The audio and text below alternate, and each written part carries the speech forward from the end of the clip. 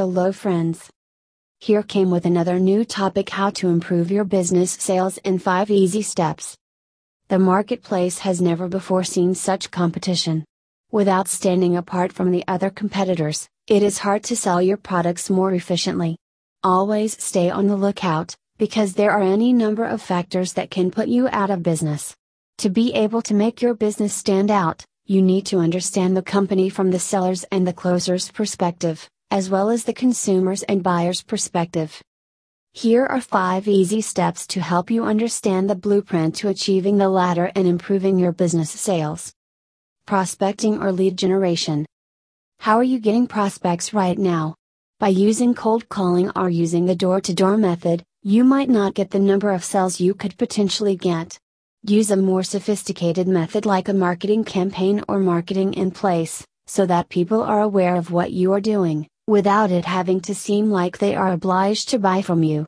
This way you add value to the marketplace. Try doing content marketing through blogs and running ads. Also, if the customer is not aware of your presence on their own, they are less likely to be obliged to a cold call. Qualifying the leads. Qualifying leads means time, money, needs and decision making. Let's break it down. How strong are the needs of the leads? How urgent is the problem they are presenting? Is it possible to solve it right now or 10 months from now? Can you help them make a decision, or will they require a referral? This is an easy blueprint with which you can qualify leads. This helps the buyer gain engagement, just by asking them these simple questions. They engage with your product and then want to find out more. Demonstrating value. Show people your value to show them your SEO services or company is worth investing in. You can do this in a myriad of ways. Try giving them a demo and showing them how your product works. Invite them to attend a virtual training, like a webinar, or even a live event. You are demonstrating what you are worth to the buyer, and simultaneously gaining their interest. Negotiating and closing. Now that you have their interest and attention, it's time to negotiate and close the deal. Determine the terms on which you want to make a deal, and figure out how the buyer will make the payments. Basically, have everything in your contract sorted out, like how long you are going to provide your service. This is how you negotiate upon the agreement. Here on out, you can close the deal and establish expectations. You have just upgraded from interest to commitment.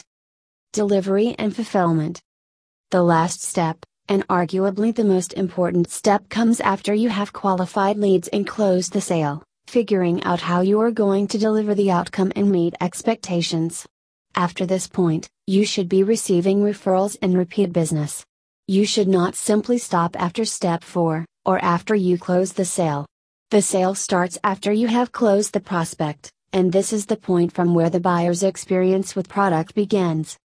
You need to be able to make the client's experience good enough to get a referral from them, and have them want to advertise you by word of mouth.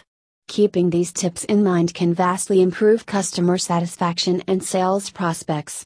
Keeping the client's experience in mind is of utmost importance.